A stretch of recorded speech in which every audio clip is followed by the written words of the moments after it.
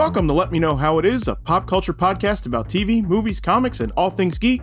We're reviewing Doctor Strange in the Multiverse of Madness. I'm Zach Slater. I'm Frank Melman. This is Tommy Smithereens. And I'm Clifton. This past week saw the debut of the Doctor Strange sequel on streaming, so now that everyone here has had a chance to watch it, me, we figured it was a great time to review the movie. Doctor Strange in the Multiverse of Madness is the 28th Marvel Studios film. It stars Benedict Cumberbatch, Rachel McAdams, Xochitl Gomez, Benedict Wong, Chiwetel Ejiofor, and Elizabeth Olsen. This episode's gonna have a couple of pronunciation challenges for me, so I will do my best. The film was written by Michael Waldron and directed by Sam Raimi, and was released May 6th, 2022, and made $947 million at the box office. So, here's our thoughts. As always, our reviews, we will assume that you have seen the movie already, so if you haven't, beware, we will spoil everything. And so with that, what'd you guys think? Who wants to kick us off? I enjoyed it. It was okay. Okay. Okay. I mean, I saw it when it came out, and then I recently watched it when it came back on streaming. Or I should say it came on to streaming, so I watched it again. Okay. I enjoyed it. I think it's a fun movie. Clifton, what'd you think? I enjoyed it. It was fun to see Sam Raimi return to superheroes and bring back some of his old style along with some of his new style. Yeah, I love this one. We were deciding what to watch, and my wife asked me if I wanted to watch Doctor Strange, and I was like, maybe we should wait for the weekend. But we had like the page up, already, like on the app, and I was like shocked. I looked at it, I'm like, wait, it's 2 hours? Let's do this. Yeah. And the runtime was kind of surprising to me because it's like it felt a lot longer than it was. I mean, like knowing the runtime, sometimes you can kind of gauge sort of a plot twists and stuff like that, and sort of where developments and like what's going to happen when and stuff. But there was moments I'm like, how are they going to wrap this up? Like, like we're getting close to the end, and I'm not sure there's no end in sight here as far as like solving the problem, I liked it a lot, but that was one of the things about it where I thought it doesn't really, it sort of just keeps skipping along. It doesn't really give you a chance to like digest it, which isn't a bad thing. But at the same time, it feels like in points where I was like, I would have liked a little more time with some scenes, a little more things, to been, developed, and for it to only be for the, as big a movie as it's supposed to be, I guess. It's only 2 hours, which I thought was odd. Because there were definitely moments, or again, watching it the second time, I thought, well, this could have been longer. This particular scene could have been longer. This particular fight could have been longer. But it was just seemed like there was a lot of ideas that were, easily explained within a sentence or two, and they just then they hit the gas pedal. That's what it felt like in a lot of it. So, Well, I waited a while to see this because I'm still not going to theaters just yet, and so that was the delay for me. But and so the risk for me is always that spoiler stuff kind of just seeping into my news feed and stuff like that. And this one, there were a couple of spoilers that I tripped over, but it was still able to surprise me quite a bit. And one of the things that I really kind of appreciated watching this was like, I really like Marvel trailers. Like I like whatever material they're sending to the people that make the trailers, because it's not themselves. So, they're made by separate companies. So whatever material they're sending them, or their notes they're giving them, or whatever the process is, because like watching the trailer for this, like I had just like assumed that Mordo was the bad guy. Yeah. Right. Right? Like knowing that the character was coming back and the actor was coming back. Right. I just sort of assumed he was the bad guy, and then like kind of like watching the movie and thinking back to the trailer, I was like, wow, they didn't show the bad guy, because all the stuff with Wanda, I just assumed it was a team up movie, or she was only in it for like a couple of short scenes or something. Like I had no idea that she was the bad guy. Right. Which I'm just like thankful that at that point, like none of that was spoiled for me.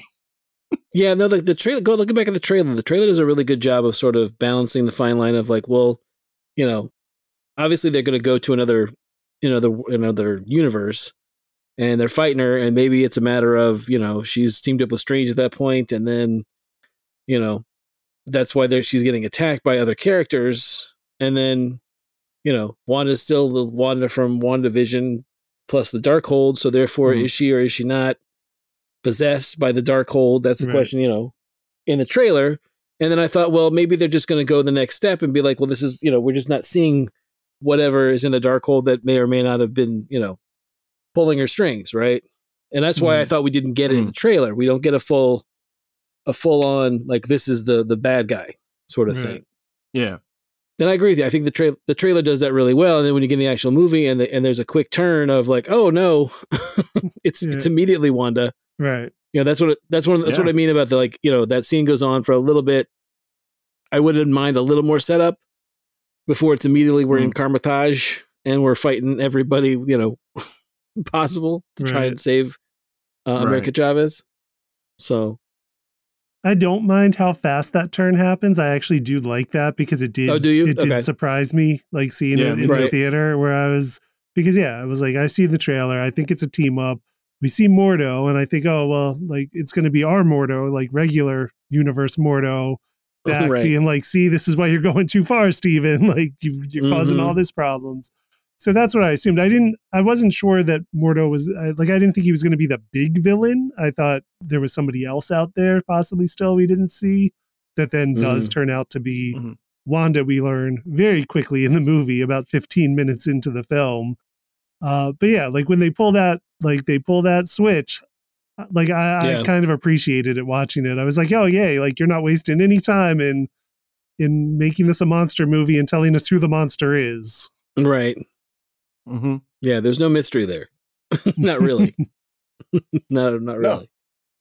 It did make me like watching it though. Like I'm with Clifton. I actually really liked how quick the reveal is for that, and it's like, oh wow, like But there is like you were saying, like is she possessed? What's happening here? Is she under control? Is it her? What's the deal? And then like so there are moments where like she's attacking everybody. When they're like, we need to make it a fortress, and she's attacking like all the other sorcerers and everything, and she starts like killing people off, and I was like, oh, all right, kind of tough to come back from there. Right. Like, what's the explanation here? Well, because we don't really get there. I mean, there's not a point where they don't really, that was one of the complaints I saw from when it initially came out to now was they don't really come out and really hit hard the idea of whether or not she's possessed by the Darkhold, Chthon, right?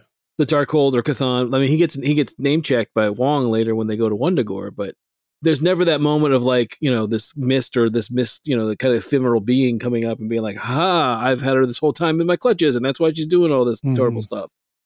And they kind of leave it vague, which I like. I don't need it spelled out for me because I'm familiar with the comics when this, what this is based on the Avengers story somewhat. But I mean, there's not a lot of visual cues. There's other than she's straight up murdering people, that she's possessed by the Darkhold. But I mean, like she gets like we see the s'mores fingers that Agatha had in WandaVision, where your fingers get toasty, right, on the ends, from using the Darkhold. But other than that, it's not like she's there's not a lot of that withering that we got in WandaVision, any of that kind of stuff. And so it was kind of has she I had that question still of like, has she mastered the Darkhold and then just like utilizes it? Or is it more along the lines of, it's a 50-50 split? Right. I don't really, I still don't know.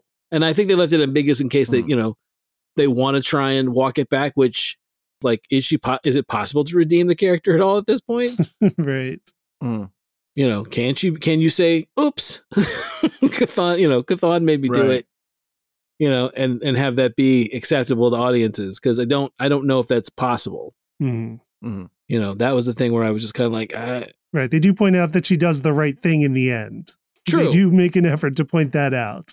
Right. Overtly. But that was the thing with when people were like, I don't understand, was it, didn't we see her redeem herself at the end of WandaVision? I'm like, yes, after the fact of like enslaving an entire town to live out this fantasy, she did come around. You're right. She did come around in the end, but and she did that without the Darkhold. Like that was her. Right. That was not, I mean, don't get me wrong. I understand what the idea of that that grief is horrible, and she was going through the stages of grief and acceptance and all that stuff. But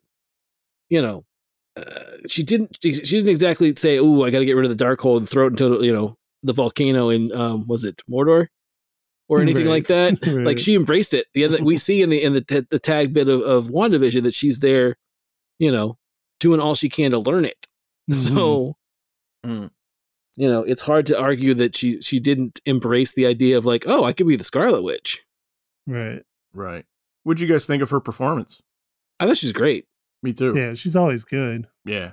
I know she with her performance at all. I thought the bit where she looks at the camera and gives the in the kitchen and gives you that feeling, I like that was creepy. That whole thing, that, and then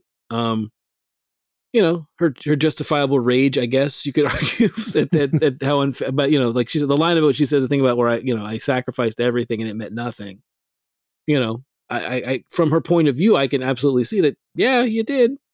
Right. You're constantly being asked to like, do this big thing. And then at the end of it, and it's even what I love about the movie itself is, there's a line that's from the trailer also of like, you do these things and you're the hero. I do these things and I'm vilified and that's not fair. And it's true.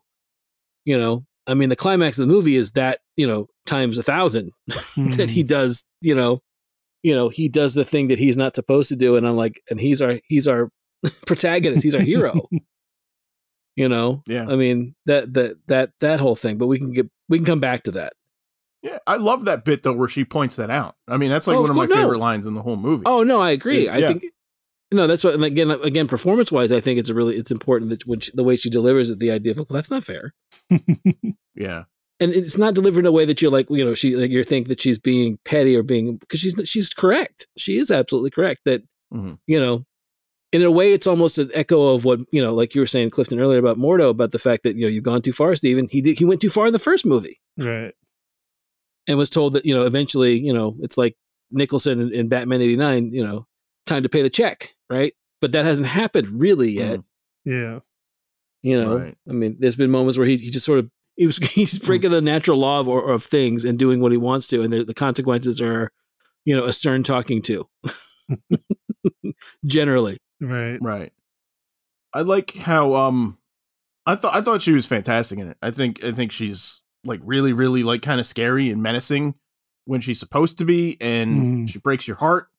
Yeah. In other scenes, but one of my favorite things is I like how she makes magic look kind of easy. Like just her. We've like I said, like this is the 28th Marvel movie at this point, and that's just MCU. That's not counting like all the X-Men movies and everything else. And what I like is that her hand gestures for like when she's pretending to use powers are really like kind of simple, instead of like when you see other actors with their arms out, like trying to flex like every muscle in their body to pretend they're using powers. You know what I mean?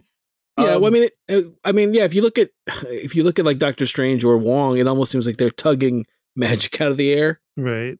Whereas again, I remember seeing a video clip of her. I want to say it was around Ultron, where her moves, they were talking about what it would look like, because I don't know if was Strange out at that point, or is it after? It's after Ultron, right? It's after Ultron, I think. After.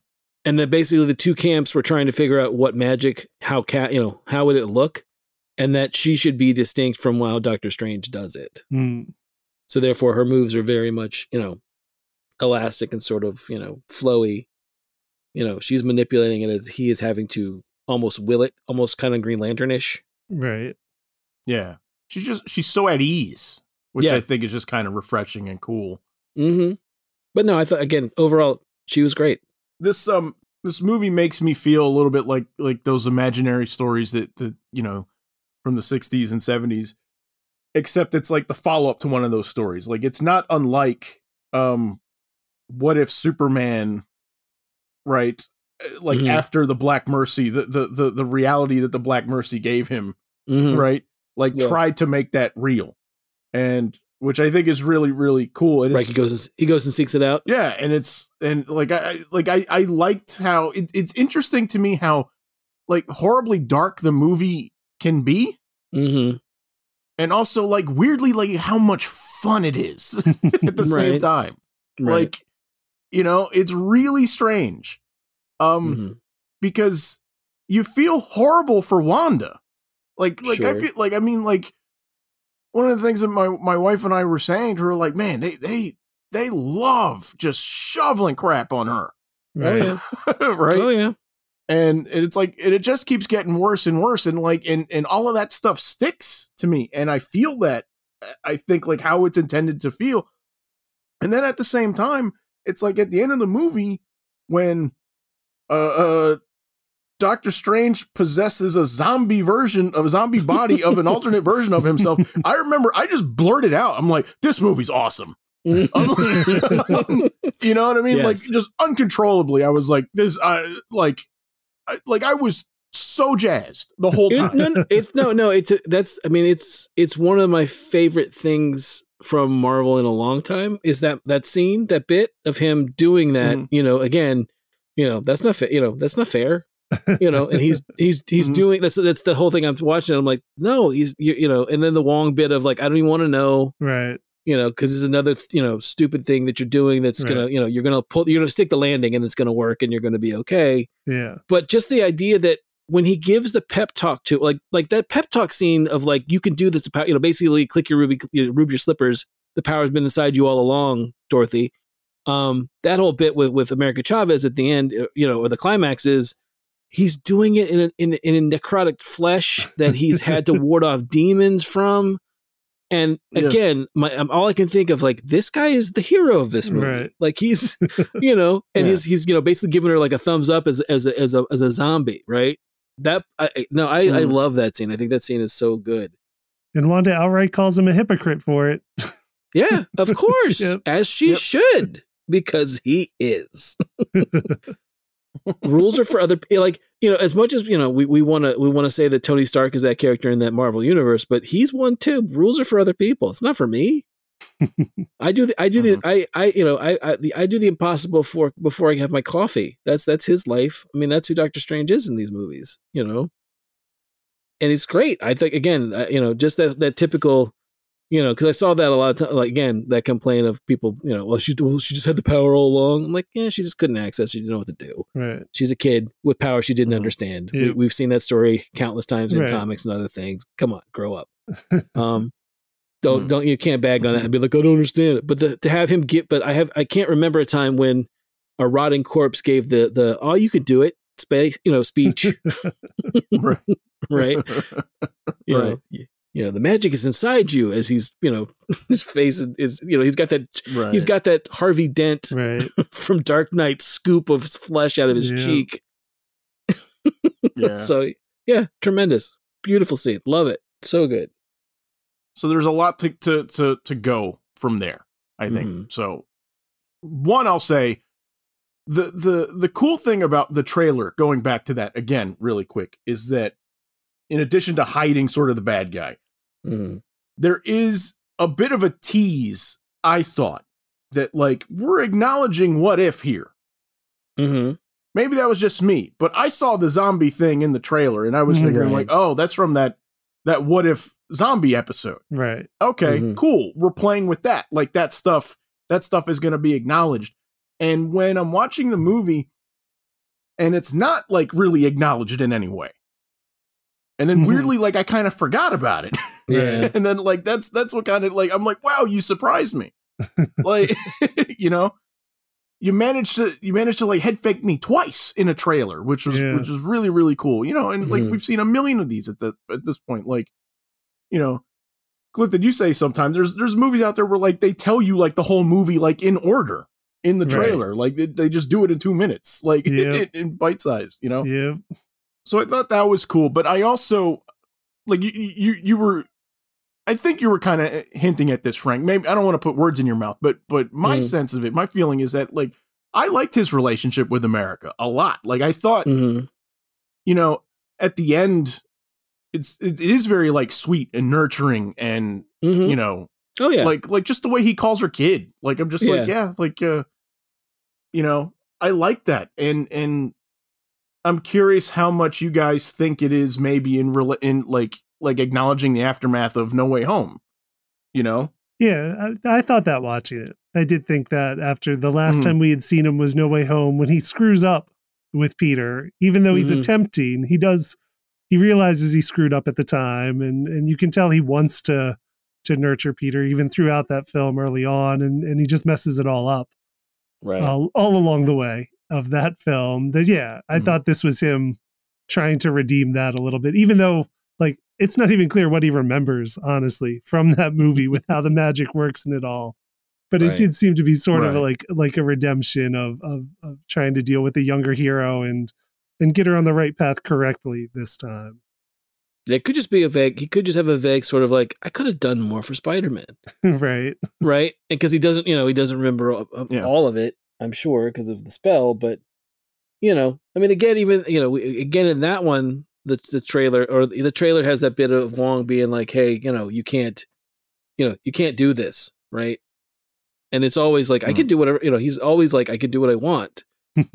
And I feel like at the end of that one, he does. I mean, he has a moment. He doesn't quite break in it, but he definitely has a moment of like, after all of this nonsense with these kids and villains and Spider-Mans and all this stuff that I've had to deal with. Spoiler, in No Way Home, he does have a moment where it seems like he genuinely appreciates the fact that Peter's making this sacrifice.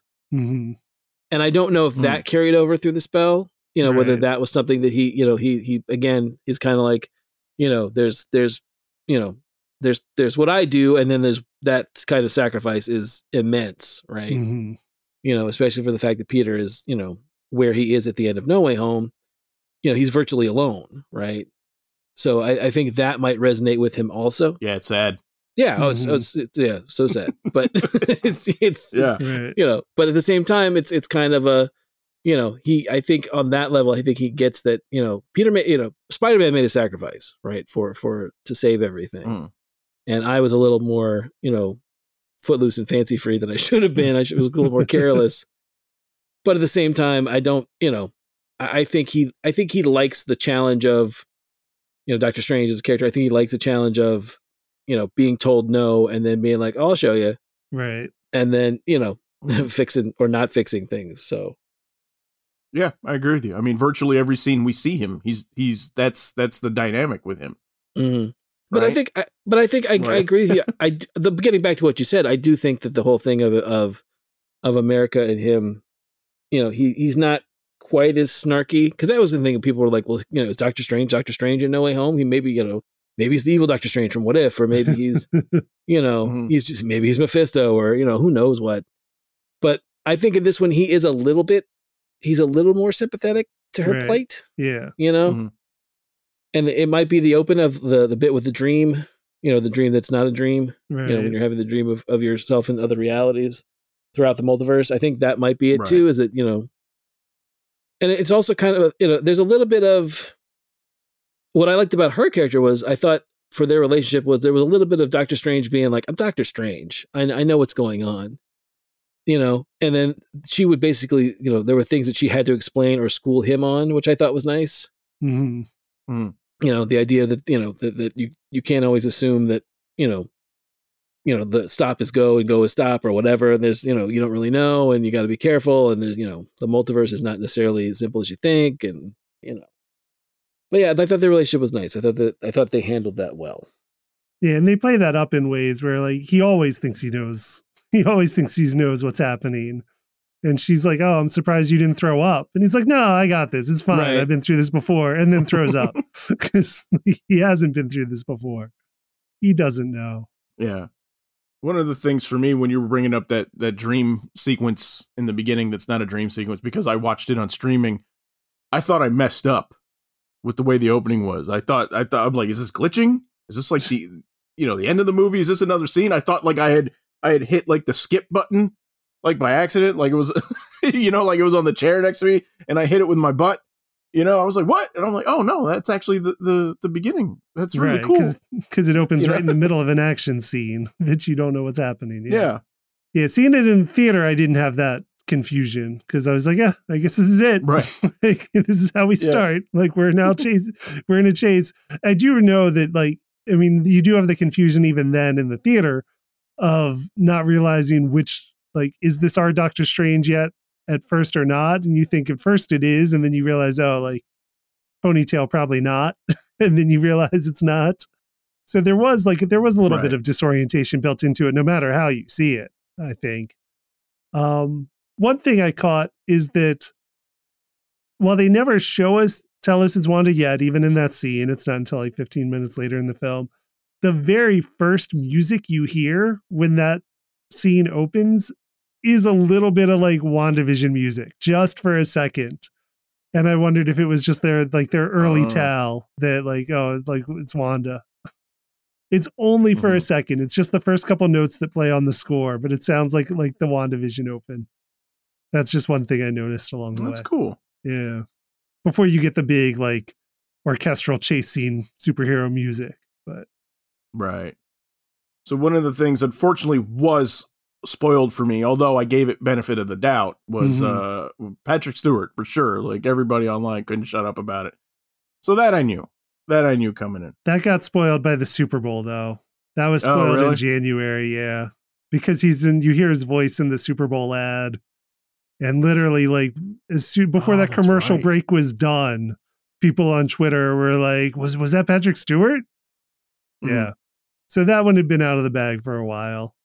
So that one I was expecting, and I think I saw like a screenshot of like the yellow like 90s X-Men wheelchair, like the hover chair thing that he had. So that I was expecting, because they do say the Illuminati like in one of the later ads too, like you were talking about. Yeah, that came about in like the second or third trailer that they mentioned the Illuminati. Okay, and then John Krasinski was the one that that was the one I wasn't sure about, but I did see him. And I saw him in the FF uniform. As Reed, but that was one thing where I'm like, I don't know if this is real or if this is like a Photoshop, because he's been like kind of the fan casting for years now, right? At this point, yeah, so I didn't know if that was just kind of people like cobbling it together, because I was trying hard not to read headlines and everything. So I mean, those were for me, seeing it kind of late. Yeah, those were the two things that were spoiled for me. But so I'm curious. So what do you guys think of the Illuminati stuff? How did you guys like that stuff in the movie? Unfortunately, John Krasinski was spoiled for me, and I saw it opening night in the theater. So that was spoiled because the Sunday before it opened, all this leaked stuff got to Twitter, which I actually didn't see. But what I did see was like what was trending on Twitter.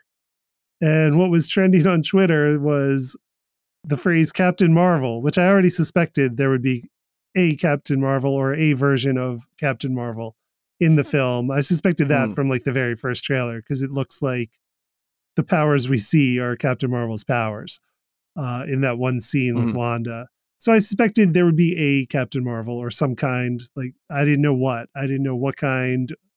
Like if it was going to be a zombie Captain Marvel, I didn't know what. But I suspected there'd be a Captain Marvel. And then the next thing I saw trending that Sunday night before the movie came out was John Krasinski. And I thought, why would John Krasinski be trending? And then it dawned on me that why he would be trending and who he would be playing if he was trending for that reason. So that's how it was spoiled for me.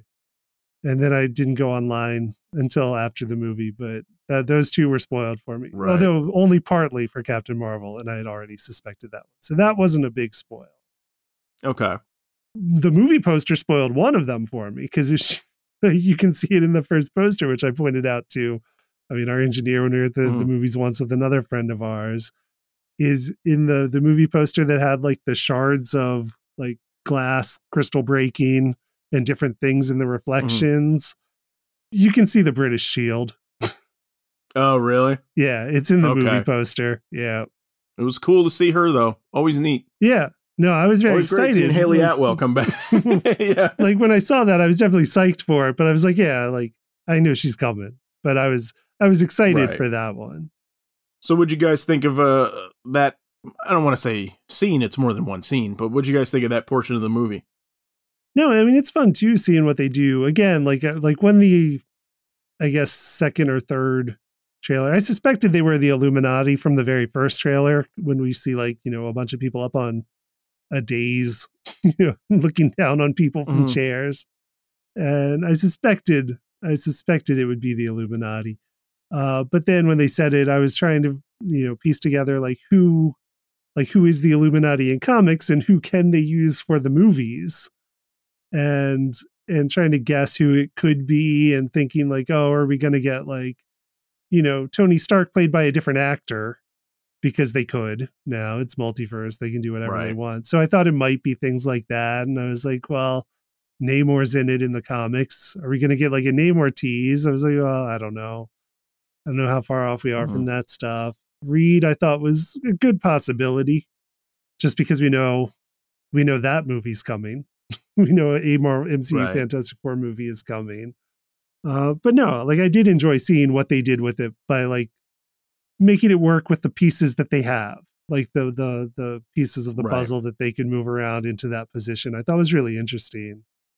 Lashana Lynch's Maria Rambeau Captain Marvel. I'm like, yeah, like it's not hard to make that leap to be like, oh, in a universe she was the one instead of Carol that had that whole ordeal. Like it's not that hard to leap. So like it was fun seeing her, because that was still a surprise to me when it was the Maria Rambeau as Captain Marvel. Tommy, what'd you think about the scene? Yeah. At that point, I'd already felt the movie went a certain direction I wasn't expecting. So okay, when they brought those people in, it didn't make me feel any like grateful that they're in, or even the whole acknowledgement of it being a multiverse. It just felt like fan service in order to give people what they're thinking or what they might assume something was going to happen. But I wasn't into the scene, into what it created. So it was just meant for me. Okay. Frank, how about you? I had managed to stick away, get away from a lot of that stuff. I know that the thing that Clifton was saying about the shield, I'd heard that. And apparently in that poster as well, there's a frame of Deadpool I had heard. Okay. And that shattered, and again, that conjures up the whole thing of What If and then the Watcher and all that stuff. Right. Yeah. Which I thought was another nice, bit of trying to tie everything together and make you think that we were getting, the Strange from What If in the movie. But no, I the week before, I think we talked about it in one of the pre-games we were doing, or the shoot around or talk, before we do the actual episode, where that I'd seen the Xavier. They just all it was the quick cut of the yellow hover chair, her shield, and I think that was it. I think that was the two that I was like, I could have gone another week with not knowing that and gone to see the movie and been fine. Yeah. But because again, it was just one of those things of like, maybe because when I saw the shattered image, I thought, well, maybe they're just playing off What If. Mm-hmm. But I didn't know about the Reed thing. Obviously, I knew about Krasinski and the internet and everybody pushing for him and Emily Blunt to be Reed and Sue. That's been around forever. And then I was pleasantly surprised to see Black Bolt. Yeah, I thought that was awesome. As much as I didn't really care for the TV Inhumans, right. I think Anson Mount's a fine choice for Black Bolt. He's a good actor, And it was nice to see him like in the actual full Black Bolt costume and not like beating around the bush like the TV show and giving it to us, but not giving it us Inhumans at the same time. Like unapologetically Inhumans was interesting to see. Yeah, the idea that we're not done with the Inhumans. That's what I took it as. Yeah, it's a nice statement of like, no, the Inhumans exist and we're not done with them, and we'll get to them at some point and fix fix what happened. Again, we'll course correct. So it was cool to see him. I thought that was great. I liked the alternate Captain Marvel. I wish they'd have gone a little harder with it being Monica Rambeau's look as opposed to the all black. I thought the black and white costume that Monica Rambeau has in the costume in the comics is great, and it has been great. It's an awesome costume. But and it was cool to see them all together up on the dais and talking to Steve and letting him know that he was, he's the threat in all the the multiverse is one is a big threat, but it's usually him. So I agree with Clifton. The idea of taking what they could work with and then giving us a little bit of tease on what may be coming or what's out there was not, I loved it. I thought it was great. That was, but then again, to get back to what I was saying earlier about I could have used more of, I agree with a lot of people that when they say that the fight scene was over a little too quick, Like I thought. I mean, don't get me. Oh, it's a squash match. Yeah, it's a squash match. Yeah, no doubt about that. Right. Yeah. I mean, that's the only thing. Like I agree. Again, when people are going on about, well, why didn't the Avengers go to Westview? Is that what it is? Westlake, Westview in WandaVision. Yeah. Why did they confront her? And I'm like, well, we might have lost the entire Avengers team if we confronted her in Westview. Right. So, it's just, it was, I saw a lot of parallels between her and obviously Jean Grey and all the X-Men movies, where once she becomes Phoenix, she becomes the Freddy or the Jason, right? kind of the monster, the monster. It felt right? very Dark Phoenix to me. Yeah. Oh yeah, for sure. Yeah, for certain. But I mean, I thought all of the I didn't take glee in the deaths, but I thought some of the deaths were really creative. I guess I liked the bit with Patrick Stewart, because that was something I thought about too. Was when the whole thing of like whether was she possessed or not, and Professor X says, your darker half or your other half or whatever is what's doing this, right? Mm-hmm. And I realized that the you is, and again, I don't know if that meant the actual Wanda in that particular universe was what was stuck, right? Or it was actually Wanda, or again, if we just weren't hitting the idea of we weren't gonna they didn't want to give us the full on mustache twirly Chthon to say that was what it was. So yeah, it is a good scene though. I mean, it does feel like sort of like is this the crack? Yeah, that, like Xavier's the one that's going to find the crack that's going to sort of like bring her back. Right. And sure. And it makes a hard left. No. Yeah. Absolutely. Yeah. I must say one thing. It's a minor thing in that scene, but it was kind of nice to see like a visual effect on Professor X's psychic power. I'm like, it was just a little thing, but I was like, because in the comics, we get the waves, we get some like little indication of it a lot, not all the time, but right? Depending on the artists and the depiction, and like you just kind of see it like moving away from his mind when he's showing Steven the flashback of that Earth's Steven. I'm like, like it was just kind of neat to see that. Like, I don't know why. Right. It was just like a little thing I liked. No, I agree. It was cool to see that. I marked out hard for that. It's a good bit. It's a little more. It reminded me of there's an old issue of X Factor where it's Joe Fixit. It's the Gray Hulk, and at that point the original X-Men are X Factor, right? And they're fighting. It's Bobby and it's Iceman and it's Jean Grey and Cyclops, and they're fighting the Gray Hulk, and Jean Grey does her thing, and I guess there's no like energy outburst, and the Hulk is just like what are you gonna do? Just scrunch your face up at me? Right. That's your whole power. Like it doesn't. It's not a real visual power because you're using mental ability. So yeah, I thought the idea that they gave us a visual cue for his powers was really cool too. Yeah, I'm glad. I was explaining to my wife also a little bit like who the Illuminati was in the comics, and she's a big Black Panther fan. And I was saying that like he was in it in the comics, but I guess it wasn't surprising to me that we got no mention of him or the Black Panther at all in this version, because I don't think they wanted to tip their hand to whatever the sequel's going to be. Right. Yeah. Right. You know what I mean? That would be my guess, is that like if you saw, like if it was somebody other than like Shuri in there, like up on the dais, then you'd be like, okay, well now I know that it's not this version. Right. Like I know they're not giving us that in the movie, and so I like that they're still kind of playing it a little close, like what it's going to be. I mean, the comics. T'Challa basically in the comics is kind of like, this is a bad idea. Right. He comes in later. Like he's asked first, and then doesn't hang around, then comes in later to kind of be a conscience of sorts for them. Yeah. Yeah. Yeah, and the other thing is Captain America tries that too, and that doesn't go well either. No. Okay. Yeah. That's when you find out how they handle incursions, as we're mentioned in this film, and it's not good. No, not at all. All right, so Tommy, when did it start to turn for you? Actually, to be honest, I know you guys enjoyed the reveal for Wanda being the villain of it all, but to me it felt like it should have been the second season of WandaVision maybe. It started not to feel like a Doctor Strange movie, more like Wanda and how Doctor Strange get through it.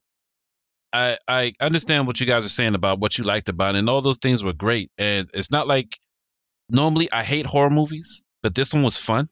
As far as Sam Raimi being the director, it didn't spoil it for me. It just felt like Wanda being a threat to Doctor Strange. It just felt off. I don't know. It felt like it was a continuation of her story, not so much him getting through stuff. I would have loved to see him deal with the loss of Spider-Man maybe a little bit more, and a stronger bond between him and America. I mean, I get it in what it occurred and the things that happened, but it just felt like here's Wanda being more a villain, even though we saw her be a villain. It just felt like something that I thought was too soon a moment to tell, and plus it was just more bad news on Wanda. I mean, it eventually killed her, I guess, or whatever the case may be. I'm sure she's not dead, based upon her power, just like in any other comic book.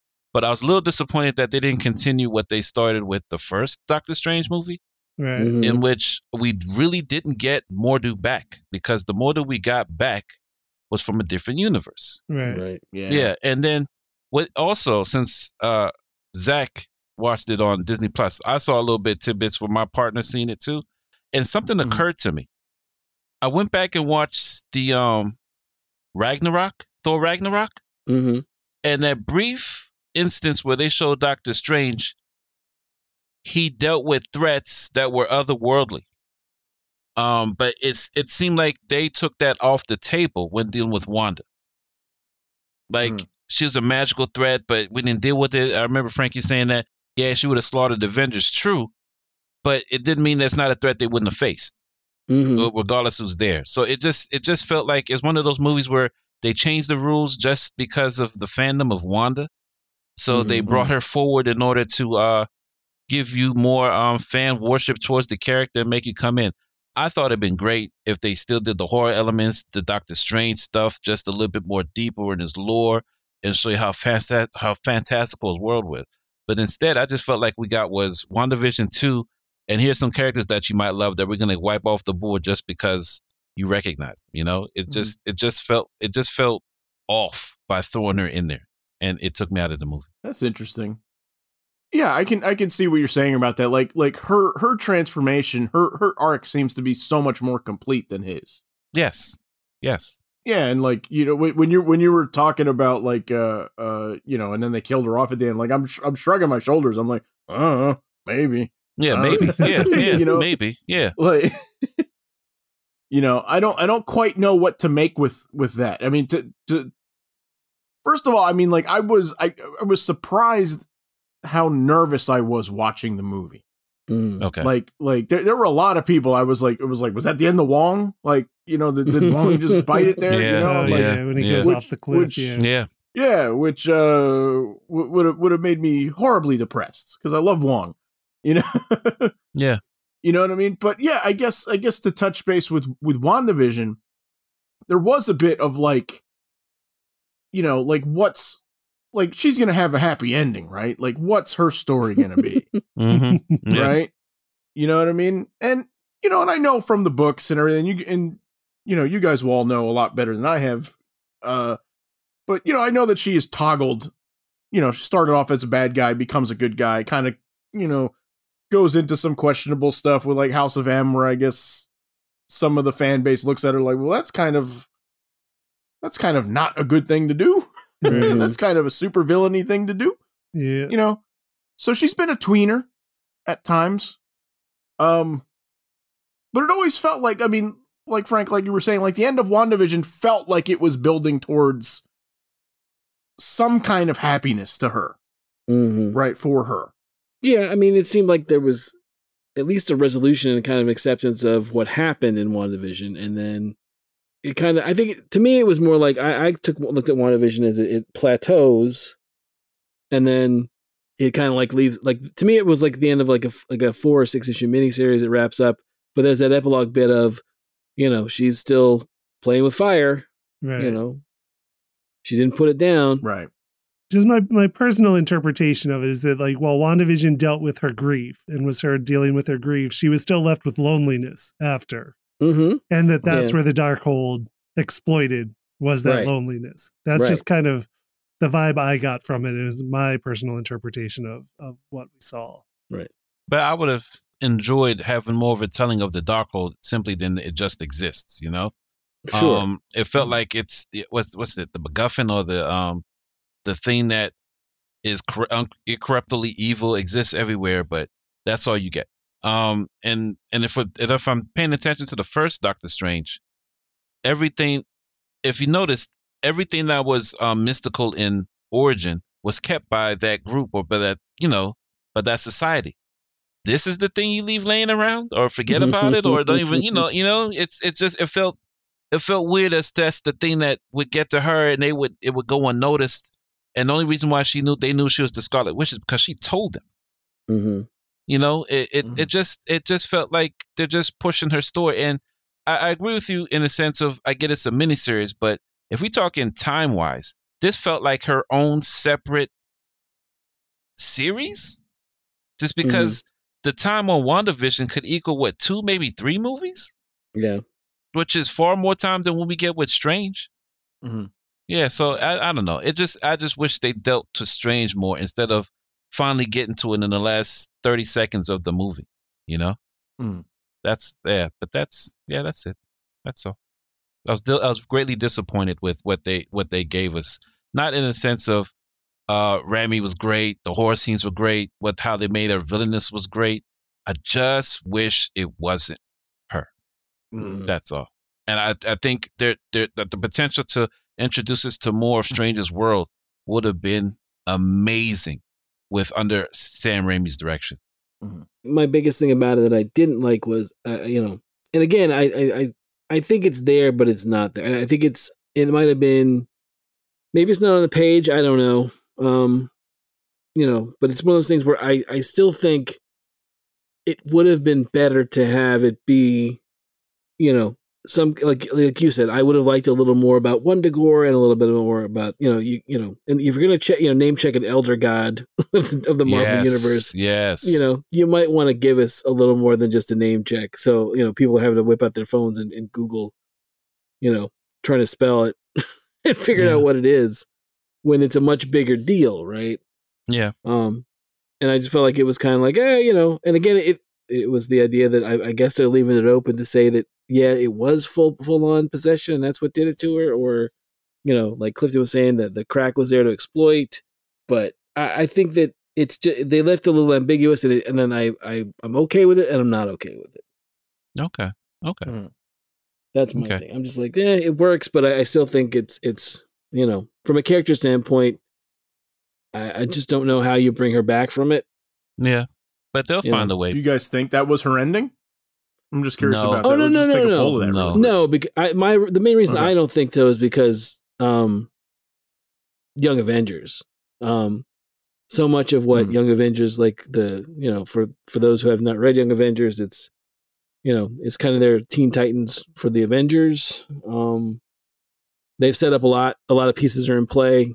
And more coming than we know of. More coming than we know of. But, just to rattle them off, it's like Kate Bishop and America Chavez is another one. And, you could argue that Kid Loki from Loki is another one. And and then you've got Florence Poe. Huh? The Black Widow's sister, right? I guess they could, but she's not, as far as I know. She could be in MCU. She hasn't been traditionally. Yeah. Right. Oh, what's his name that was in Winter Soldier and Falcon and Winter Soldier? What's his name? Yes. Yeah. Oh, Elijah Bradley. Yeah. He's another one for sure. And then there's just the fact that Wanda's kids are big in it, from the beginning of that book. But it's one of those things where, like, the second arc for the Young Avengers is a Children's Crusade, and that's all about a lot of it's about Wanda. So I would be very surprised that if they brought those kid actors back and gave them the powers as Wiccan and Speed, that we wouldn't see her pop up there. Yeah. Well, we know there's still another Vision floating around too, and there's that too. Yeah, there's the White Vision out there someplace. It doesn't feel like an ending to me. I hope it's not, because I find myself like really responding to this arc with her. But it's like, when you get actors that have been around for a number of movies, Like you never know. You never know at any point when they're just like, nah, I've had enough. Like, right. Which I think is also like kind of the genius of it too. I think to do it at this point, I have to be honest. Like, I think, there's the Marvel, what they do as far as like logistics is no short of amazing every time, and I like that it's starting to play a little bit with that stuff. Maybe that's not intentional, but if it is, it's brilliant. I mean, I did see an interview with Elizabeth Olsen and with Benedict Cumberbatch together, and they sort of, joke and allude to the fact that so much of this movie was put together on the set. So a lot of what they were getting a lot of constant like notes or rewrites or, well, this isn't how we're going today. This is, from coming from whether it's Feige or Marvel or whoever, a lot of choices and changes were made. And then I saw a thing with the writer, Michael Waldron, who said at one point the Wasp was supposed to be part of the Illuminati. Like that was in one of the drafts she was. Okay. And then it came down to the fight, and then like the only note that he had was that Wanda just squashes her like a bug. Okay. But it was one of those where like it didn't play out. Again, there was one of those things where like at one point, yes, that was what they're going to go with, and then they changed their mind. So, but they in this interview, they're talking about various aspects of the movie, and that was something that they kind of like. It didn't seem like it was a sore point or a sticking point, but it just kind of like, yeah, we had a lot of changes on this one. Right. And I remember she had to go back to do a lot of reshoots for it. So again, it's one of those things where I don't know, reshoots aren't necessarily a bad thing. It just means, especially with Marvel stuff, it means they've course corrected or they changed direction, and now you got to go fix it. So right. But no, I don't think she's done. Yeah, like these movies, I feel like logistically are in new territory for Hollywood. Mm-hmm. Just by being like this massive shared universe thing that they've become, like just juggling everybody's schedules and being like, who can we get to come back? Who wants to come back? Who have we had before that we could use? Like, I can't even imagine the logistics they're juggling now. And I doubt any movies have ever had those specific logistical issues before what they're doing now. But again, going back to WandaVision, I remember when, I guess where they're wrapping up Endgame or Ultron, maybe not Ultron, but they were wrapping up something pretty early with, Paul Bettany, and he said that he thought, they basically were like, he's like, I'm always surprised. His attitude is, I'm always surprised when Marvel calls me, right? Because I always think, like, if early on he's like, I thought I was getting fired, and then they're like, no, we want you to be the Vision, right? And then it became a thing of, well, now we're doing one, all the movies, and now we're doing WandaVision. He's like, I'm up for it, but I'm always surprised that Marvel calls, and it's also like you said, the idea of who's going to come back and who's willing to come back. I read something recently with. What's his name? Who's playing Abomination? Who played Abomination? Oh, Tim Roth. Yeah, Tim Roth was like, I'm surprised of, when I'm supposed to be like the thing for Shang-Chi where he was, like he does the voice, at least he's not shown as it's Emil Blonsky, but he was kind of like, I'm surprised that they called me for that. So, right. And it's been that Hulk movie came out, what? How many years? 2008. Yeah. 2008. Same year as Iron Man. Yeah, so it's that many years after the fact. They're like, no, we'd like you to do this. And he was like, I'll do it. So. All right. So we're going to get into what we would like to see in Doctor Strange 3, should there be one. But before we do that, I want to touch a little bit on Christine Palmer a bit. Right. Because she was a bit of she was one to talk about like actors coming back. I was a little surprised that she came back for this. Mm-hmm. I didn't know that we weren't getting kind of a Jane Foster moment in like Age of Ultron, where like all you have is like the photograph. Right. And so I was delightfully pleased that Rachel McAdams came back because she's great and everything. But what did you guys think of sort of the dynamic that the characters find themselves in this movie? Well, I wasn't really sure whether or not, I kind of took it from the trailers that she was obviously the whole thing with the wedding, and then she had some capacity in another universe. It almost felt like the thing you were saying about an imaginary story, where like we're only limited to the characters that we know that we can use, and so she gets bumped up for being, not that there's anything wrong with being an ER doctor or from the first one, but all of a sudden she's like the go-to person for superhumans in the in the 838. Is that what that is? Yeah, yeah, 838. Yeah. So that was kind of funny to me because I was like, oh well, that's how what ifs are. That's how they do it. They're not going to introduce. They generally don't introduce a new character or go outside. It's just sort of like someone has abilities or things where they get a promotion to a different thing. Mm-hmm. But no, I liked her. I liked the idea of it. I thought the whole arc of it worked well. I thought the idea of him being remorseful or kind of like, oh, I missed my chance at the beginning, and then had to be able to say, have the scene at the end when he tells her, I love you in every universe. I thought all that stuff was great. Yeah. Yeah. And for a nice bit of closure, for him and for, I guess for her, because again, when you see what happens to their Strange, it's kind of like, I don't believe she got a chance to tell him goodbye. So. Right. Yeah. They love, again, another nice bit with the snap. Mm-hmm. A nice reference to like how crappy it was, which sure. I think I'm really astonished at the ability that Marvel has to sort of take the same event and mm-hmm. approach it from so many different angles to have it hit home after the fact, after all these years. Yeah, that's one of the ones that the snap or the blip, that whole thing, the fact that they've committed to it is I was I'm surprised. I'm glad that you got a lot of mileage out of it story wise, but I think it's amazing that they decided, nope, it happened. We're dealing with it. We're not just it's not gonna be magically everything's back in the back where it was. I think that's ballsy, honestly. Yeah. Yeah. And that they come up with new ways to show you how bad it was for people. Like we've seen it for Monica, we've seen it for Yelena, and we've seen it now for Strange. Like, yep. Things were lost. As well as Peter Parker's teacher. As well as, right.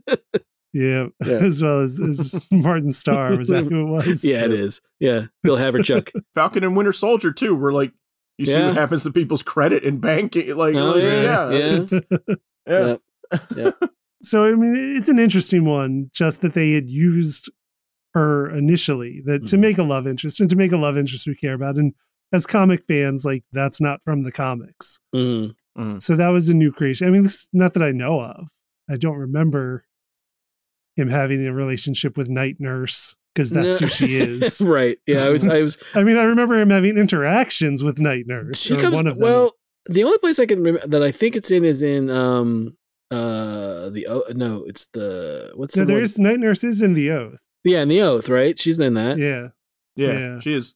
Forgot she was in The Oath, and that does have a romance plot, and that was Christine Palmer was the Night Nurse in that one. Somehow I was forgetting that one. That's one that I can think off him. But if you go back and look at the early days of it, no, it's more.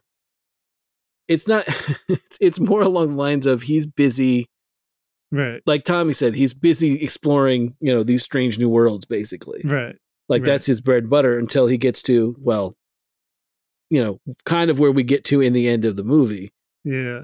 That's the first inkling of, oh, there might be lady sorcerers and stuff out here in the multiverse while I'm doing all this dimension hopping and such. Yeah. I mean, and that's kind of what I was getting at, is that, like, I mean, we know from the comics, the Night Nurse, her character, Christine Palmer, is a character from the comics, and she was from the 1970s. It was a comic book called Night Nurse by Gene Thomas and Win Mortimer. I think I'm right. I believe you're right. And it was like a medical drama book. I mean, it was like Grey's Anatomy as a comic book about like 3 nurse roommates, and it was a drama. It wasn't superhero stuff. No. And then that's how it runs for a little bit. It's just like a soap opera comic. And then eventually they get brought back into the world of superheroes. And I had to look this one up, but it happens in 2004. There's a couple of comics really close together at that time that both bring back 2 different nurses from the Night Nurse comic and have them start interacting with superheroes. One was a Nightcrawler book by Roberto Aguirre Sacasa, and the other was Brian Michael Bendis' Daredevil. Okay. Rosario Dawson character in the Netflix shows was a play on that as well. Right. But that's who they kind of became in the superhero world. But yeah, as far as the romances go, the only lasting romance I remember for sure is who we get a glimpse of. Yes. At the end of the film, which is Clea. Mm-hmm. And again, it makes sense to me why they didn't do her in the first film, because you're introducing him to magic, and you want him to be on this journey by himself on magic, and Christine ties him back to the mortal world and grounds him more. But yeah, I mean, I do think it was a nice romance while it lasted. I'm satisfied with how it wrapped, and then what we seem to be getting from it. Yeah, I like how heartbreaking it is, like right from the go, where he's at the wedding and it's not his. Right. I just remember I'm like, man, why'd you go to the reception? Like no, I get it. Like, I'm invited. Let me go.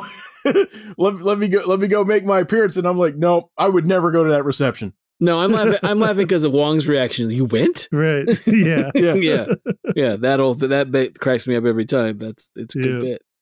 But yeah, I agree with you. It is heartbreaking, and again, I think it wraps up well. I think it's done in a way that's not. It serves story, and it does move him along, and it's good for the arc of his character. So therefore, it makes sense that when we get to the end of it, one of the epilogue bits is Clayet. So yeah, that's a good one. But again, it's one of those things of it'll be interesting to see how that all plays out, because it makes me wonder. I mean, are we going to get into what we expect for the third one? Yeah, absolutely. Okay. Yeah, so we're going to get into that right now. But first, if you like the show, you can check out all of our episodes on YouTube and letmeknowhowitis.com. Just please, however you find us, don't forget to like, subscribe, and leave us a review. And finally, if you want to send a topic our way, send it in the comments or on Twitter.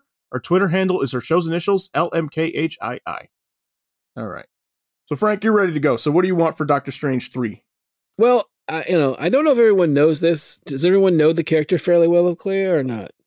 No. Yeah, I know a bit. I had to look it up. Okay. Does everyone know who she's related to? No. She's like the niece of the Dread Dormammu. So I anticipate there being Dormammu coming back for 3.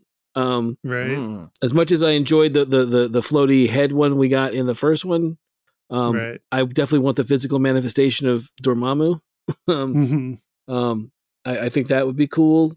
There was also the mention of Incursions, which if you haven't read the Jonathan Hickman run of Avengers, I don't know if Incursions are mentioned in his run of Fantastic Four, but it all runs up into Secret Wars. His not the original, the second one. Right. But no, Incursions are basically like they say in the movies when two universes are basically trying to occupy the same space. I remember when the books were coming out, Tom and I had a conversation about the fact that it was Marvel trying to do Crisis from DC better than DC did it. If you go back to the 86 miniseries, there is a point where, there's a vast multiverse, and then it goes down to 5 Earths, and then 2, and then 1, right? That's DC. That's DC. But with Incursions in Marvel, it's basically you have this basically kind of a Harbinger type Black Swan character who shows up and says, I'm just letting you know you're in the midst of an incursion. You have X amount of hours before one of these Earths is going to have to go. One of these universes is going to have to go.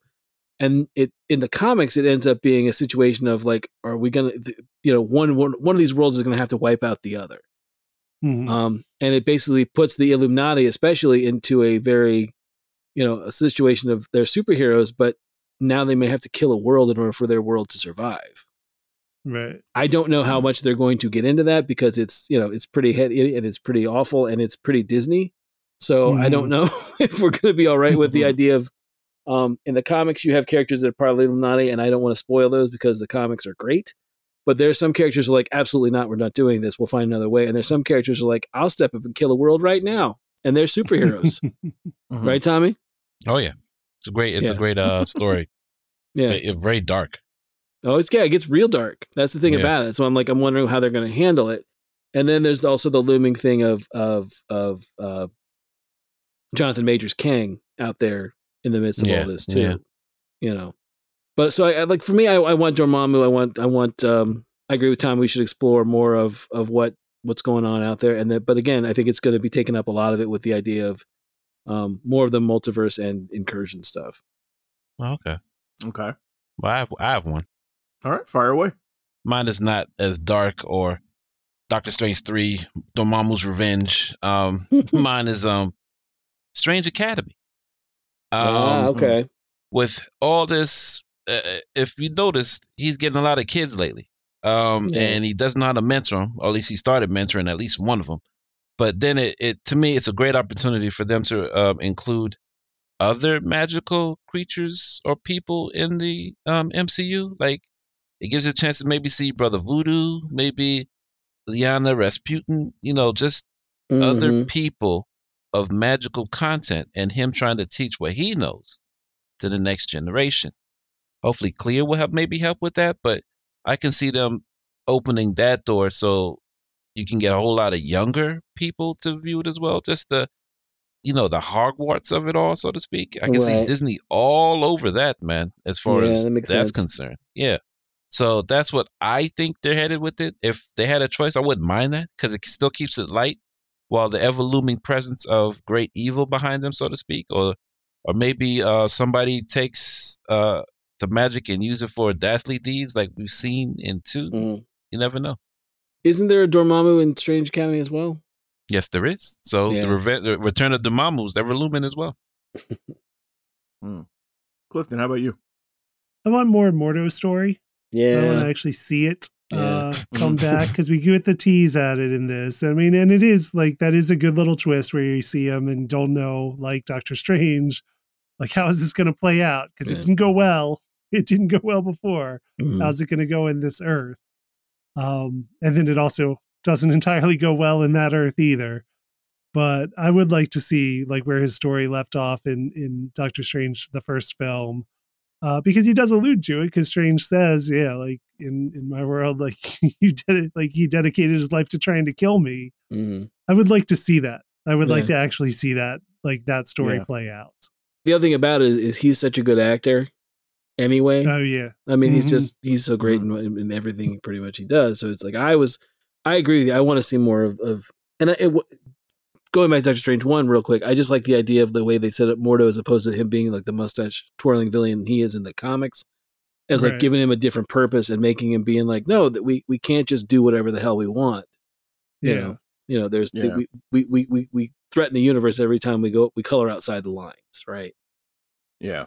So that was mine too, and I agree with you, Frank. Like, Ejiofor is an amazing actor, and I think to see him as a bad guy, like, I can't wait to see it. And I think that's that thing that you talk about, Clifton, is the one disappointment that I had in this movie, where it's like you took the thing that we were all waiting for and kind of like building since the first movie, and just like it just sort of happened off screen. Right. And I'm like, oh man, like like I really wanted to see what that was gonna be. Right. Yeah. But yeah, like it is. He has, pardon the phrase, I mean, like, he has occupied kind of a, pun intended, strange life in the MCU. We're like, I mean, this is quite a big gap from number 1 to number 2, as far as in years, right? And he's popped up so many times in just like other things that, like, as far as a character goes, it's almost tough to think about sort of the chronology of like of what his story is. Right? Like where he's appeared next, and you know what I mean? And so it's almost like I hope they get it. He gets like a TV show somewhere to like explore some of these things, because also now that we saw Reed, which I'm assuming Krasinski's coming back, I'm assuming that's what that is. Also, I do have that question. I have that question, because I don't know. I'm not 100% sold on it. I think it's quite possible. Right. But I do think I think that's an interesting question for debate.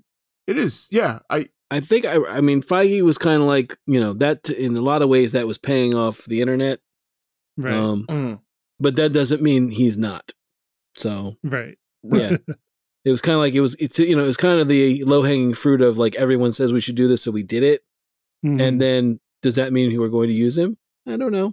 That was kind of his thing, was like, we're not saying one way or the other, but that was basically the payoff there. So I would be surprised if Patrick Stewart comes back when we do get MCU X-Men. I feel like that was just kind of like a swan song for him, possibly. Yeah, that felt like that. I hope that's what it is for me. Also, I think like as much as like I love him and everything, but it's like it is like I think it's time to move on. To take a new look at that. Yeah. Yeah. What's also, I think that like we get so carried away, and I think anytime that like an actor carries over, then we start like, well, like do the Fox movies, like, did they happen? Right. And I'm just like, that's a headache I don't need. Right. To be perfectly honest, you know what I mean? But I mean, to get what I was getting into, Tommy, I was surprised that you didn't say you wanted to see him with Doom. Oh yeah, I think it's a stretch. You know? If we ever get Triumphant, to me, the path that they're laying now, I don't think we'll get the Oath or Triumphant Torment. I'm settled into that. If I get it, applause, stand up in amazement, but I don't think it's ever happening. What I think we would get, Tommy, is instead is the arc that we got in Jason Aaron's run of Strange, which would be the idea that magic is going away, and then there's the Carcool or whatever, where they're basically, and we would get that, and then it's a team up between Doom and Strange to do that. That'd be interesting, and cool. That'd be a good way to bring back more Doom.